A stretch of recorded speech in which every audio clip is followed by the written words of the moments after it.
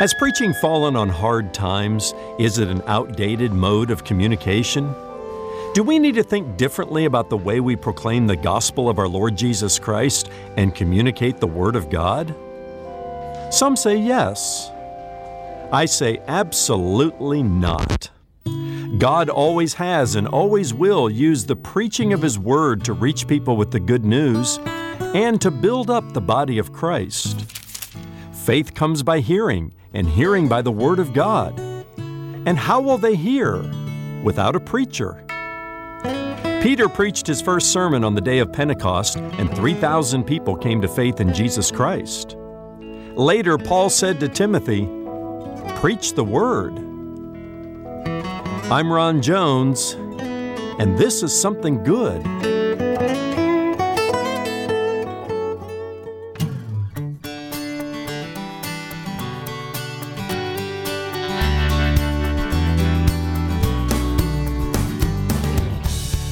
Faith comes by hearing, and hearing by the Word of God. Romans 10:17. Hello and welcome to Something Good with Dr. Ron Jones, lead pastor at Atlantic Shores Baptist Church in Virginia Beach, Virginia. My name is Brian, always glad to have you with us. Earlier in Romans 14, the Apostle Paul said, "How will they hear without a preacher?" The spread of the gospel has always depended, at least in part, on people sharing that truth with the world. Today, Ron takes us back to the day it all began. It's a sermon about a sermon, and it starts right now. Stay right here or visit somethinggoodradio.org to listen anytime on your schedule. That's somethinggoodradio.org. From his teaching series, AD, Acts of the Apostles, here's Ron with today's Something Good radio message, the first sermon. Well, today I'm going to preach a sermon about a sermon. How's that for a way to start this morning? I'm going to preach a sermon about the first sermon that was ever heard in the church. And I'm talking about the one that Peter delivered 2,000 years ago on the day of Pentecost in the city of Jerusalem. It's recorded for us in Acts chapter 2 and verses 14 to about 41 or so. But before we get to Acts, as I was studying this week, it made me think, this whole topic did, about the fact that some people, not everybody, but some people say preaching has fallen on hard times, that it's kind of outdated for our day and age. And we need to update the way we communicate in the church and this preaching. Nobody wants to be preached at. Nobody wants to hear a sermon. Even in a lot of churches, we talk about messages, but not a sermon, because it's just kind of off-putting to people. We need to update things and not preach at people. Maybe we need to have a panel discussion, like a talk show on Sunday morning. And when I hear discussions like that or read articles about that, I cannot disagree more. And it's not because I'm trying to validate what I do, all right? Some of you might think, well, yeah, the preacher thinks we ought to have a sermon and be preaching. And no, it's not because I'm validating myself or what my friends and colleagues do. It's because as I read the scriptures, what I learn is that God always has and always will use the preaching of His Word to do two things: to reach lost people with the gospel of our Lord Jesus Christ, and to build up the body of Christ. Now, there are other ways to do that, mind you, one-on-one conversations, maybe even a panel discussion, I don't know. But when it comes to the local church, we talk about the primacy of preaching. It isn't outdated. It's the thing we do. It's the thing God does. It's the thing that He has put in place as the primary, not the only, but the primary way He communicates to us is through the preaching of His Word. And we see that in Acts chapter 2. We see this in the first sermon that was ever preached. And we see it in verses of Scripture outside of Acts chapter 2. Let me just suggest a few to you. 1 Corinthians 1 and verse 21, God was well pleased through the foolishness of the message preached to save those who believed. Yeah, some people think that preaching is foolishness, even for today. Some people think the message of the cross is foolishness. Some people think that preachers are foolish. Okay, I'll sign up for that. There's a little foolishness in me. but it was the foolishness of the message preached that God used to save those who believe. Romans 10 and verse 17 says, faith comes by hearing, and hearing, say it with me, by the word of God, all right? We need to hear the word of God, even as it is preached. Paul said to a young preacher named Timothy, who was about to become the lead pastor of the church in Ephesus, he told him, Timothy, preach the word. Preach the word. Don't preach your opinion. Don't preach your advice. A friend of mine posted somewhere on social media this week, he says, listen, if you want your church to grow, stop preaching your opinion and start preaching the word of God. Well, that goes all the way back to Paul's instruction to Timothy, right? Preach the word. Romans chapter 10 and verse 14, the Apostle Paul asks these rhetorical questions. How then will they call on him in whom they have not believed? And how are they to believe in him of whom they have never heard? And how are they to hear without someone preaching? And then 1 Corinthians 2 and verse 4, Paul says, my speech and my preaching were not with persuasive words of human wisdom, but in demonstration of the Spirit and of power. And that's what good preaching always is. It's not by might, it's not by power. Sure, God uses gifted communicators and all of that, but he can use an ungifted communicator because it's by his Spirit. It's in demonstration of his Spirit and the power of God that flows through. And this is what we see in Acts chapter 2. The result of the first sermon delivered by a man named Peter can only be explained by the demonstration of the Spirit and of power, because 3,000 people gave their life to Jesus Christ on the day of Pentecost, the Bible tells us. The purpose of preaching is transformation, not information. If all we get to on a Sunday morning is a better understanding of what the Bible said, even in its context 2,000 years ago, just a better cognitive understanding of it, we've missed the purpose of preaching. A good sermon addresses at least two questions. What does the text say and mean? Okay? What does it mean? And to get to what it means, you got to know what it says. But what does it say? And the second question is, what shall we do? Every sermon is aimed to transform us. If you walked into this place just thinking you're going to get a little bit of head knowledge about the Bible, learn more about the Bible and about Jesus, but not have it change your life in some way, well, you're the fool in the room. You're the foolish person. But we come to the Word of God with the expectation that the Spirit of God will use it to change us and shape us and mold us more and more into the image of Christ and to transform us by the power of the Word of God. And again, we see this happening in the early church. Every good sermon needs at least three things. It needs to be clear and simple, easy to understand, even complicated theological ideas. But it needs to be rooted in the text of Scripture, and it needs to be gospel-centered and Jesus-centered. That's the kind of sermon I want to listen to, and that's the kind of sermon that I want to deliver. With that in mind, let's go to Acts chapter 2, where Peter delivered the first sermon. And I got to give Peter credit, because when Peter delivered this message, it's not like he had 10, 15, 20 hours of his week to study and prepare and to provide some notes. He didn't have any of that. I mean, he delivered this extemporaneously. He didn't even wake up that morning necessarily expecting the coming of the Holy Spirit, but he came that day, and suddenly Peter was thrust center stage in Jerusalem, and he preached. And he preached a really good sermon. Now, I've broken up Peter's message into 8 little parts, just mental hooks to hang our thoughts on this morning. Peter probably didn't intend this kind of breakdown. Again, he's flowing and he's going and it's coming out the way it's coming out. But there are at least 8 things that Peter lands on here in Acts chapter 2. And beginning in verse 12, let's go back that far.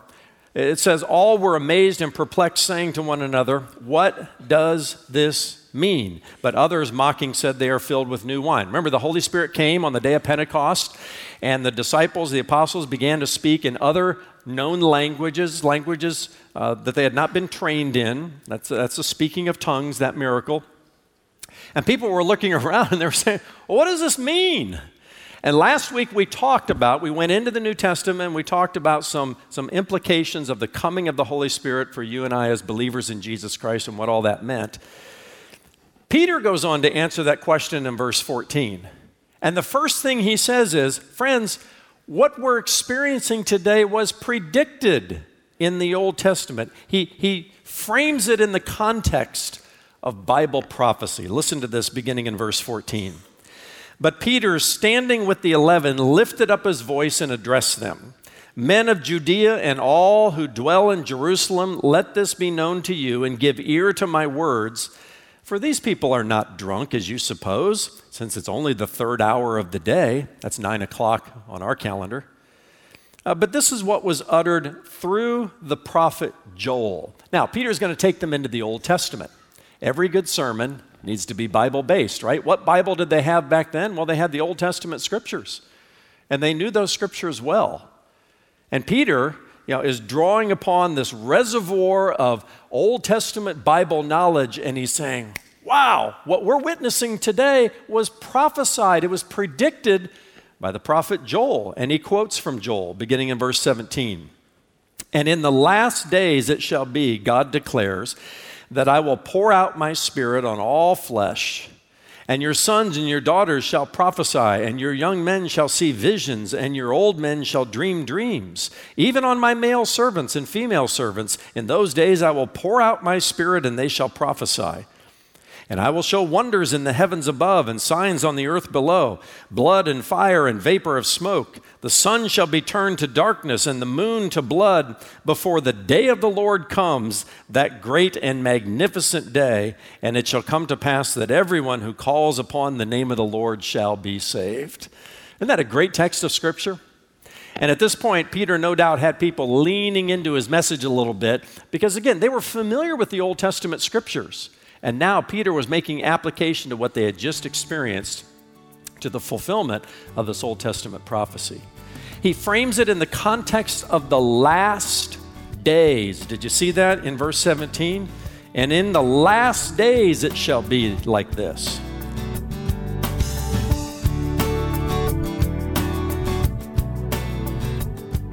There's still more to come from Dr. Ron Jones, so stay right here. Listen to Ron's messages on demand on your schedule at somethinggoodradio.org.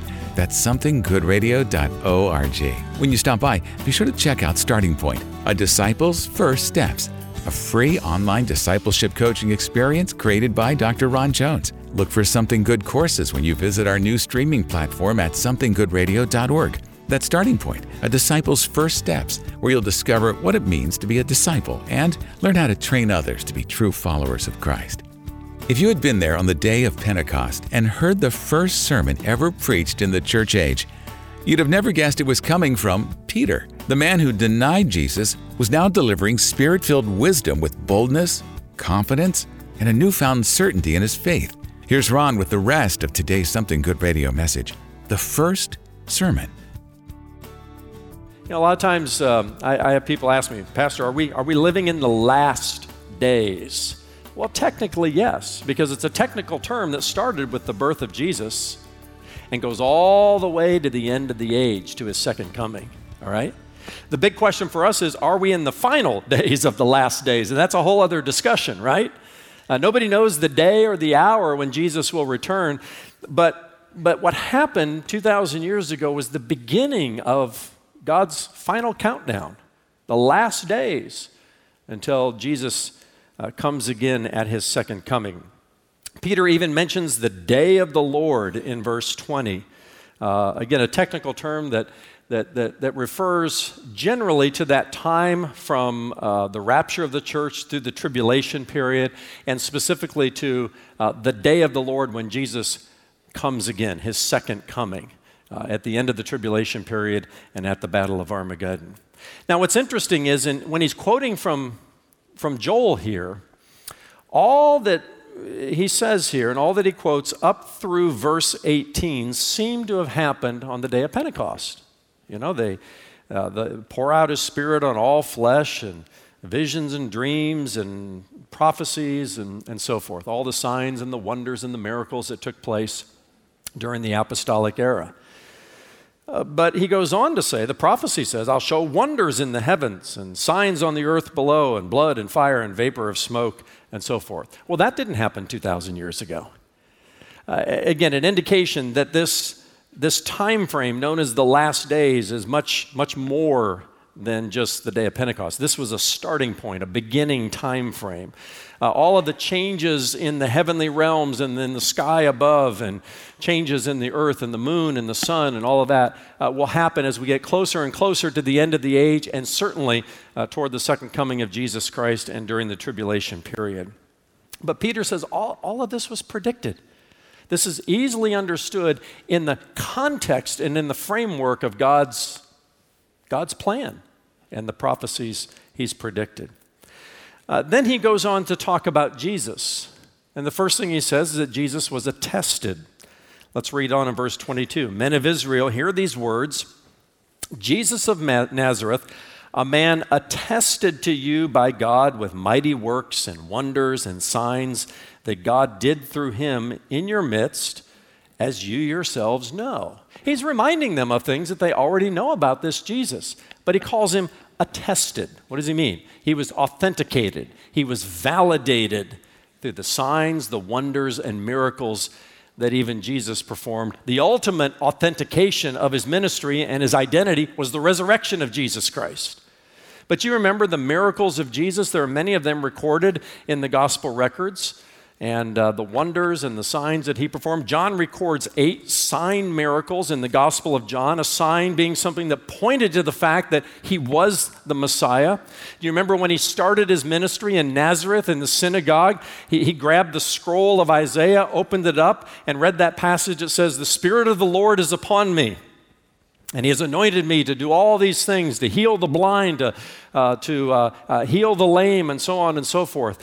And he rolled up the scroll, he sat down, and he says, "This day, this prophecy has been fulfilled in me." Okay?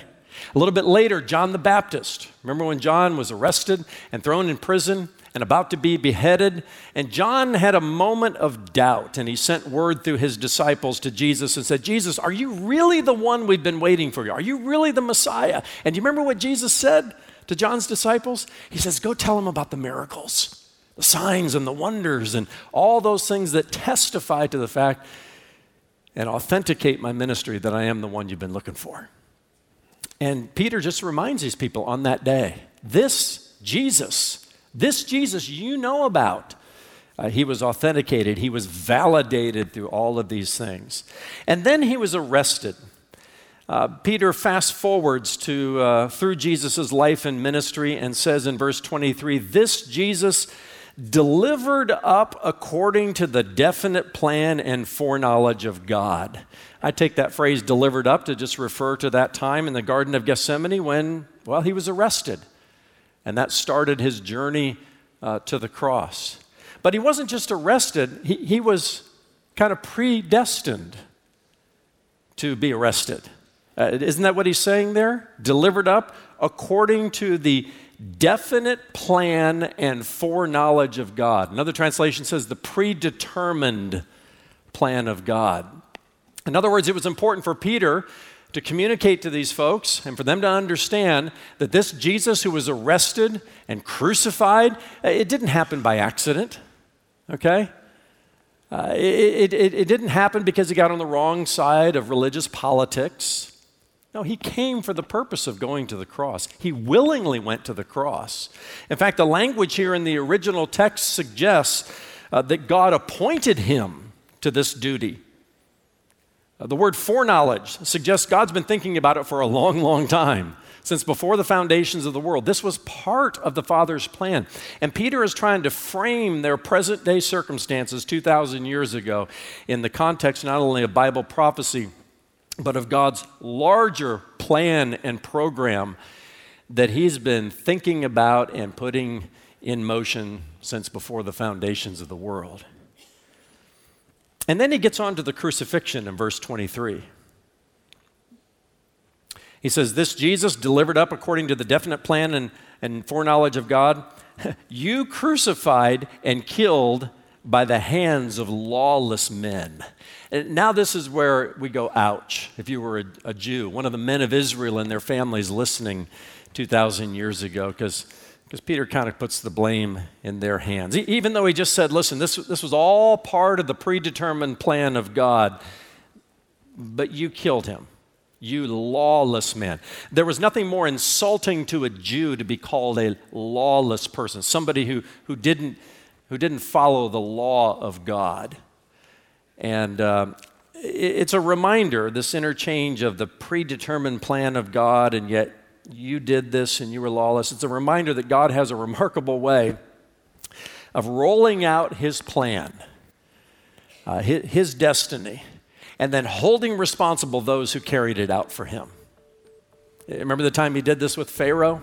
The Bible says he hardened Pharaoh's heart, but then he holds Pharaoh responsible for what he did with his hardened heart. And you can say, well, that's not fair. I kind of agree with you, but I'm not God and neither are you. That's just how he operates, okay? It's that mysterious world of the sovereignty of God and the free will of man. God is able to create free will beings like you and me without losing a bit of his sovereignty and his control. I don't know how he does that, but we just see evidence of that in Scripture, and here's one of those places.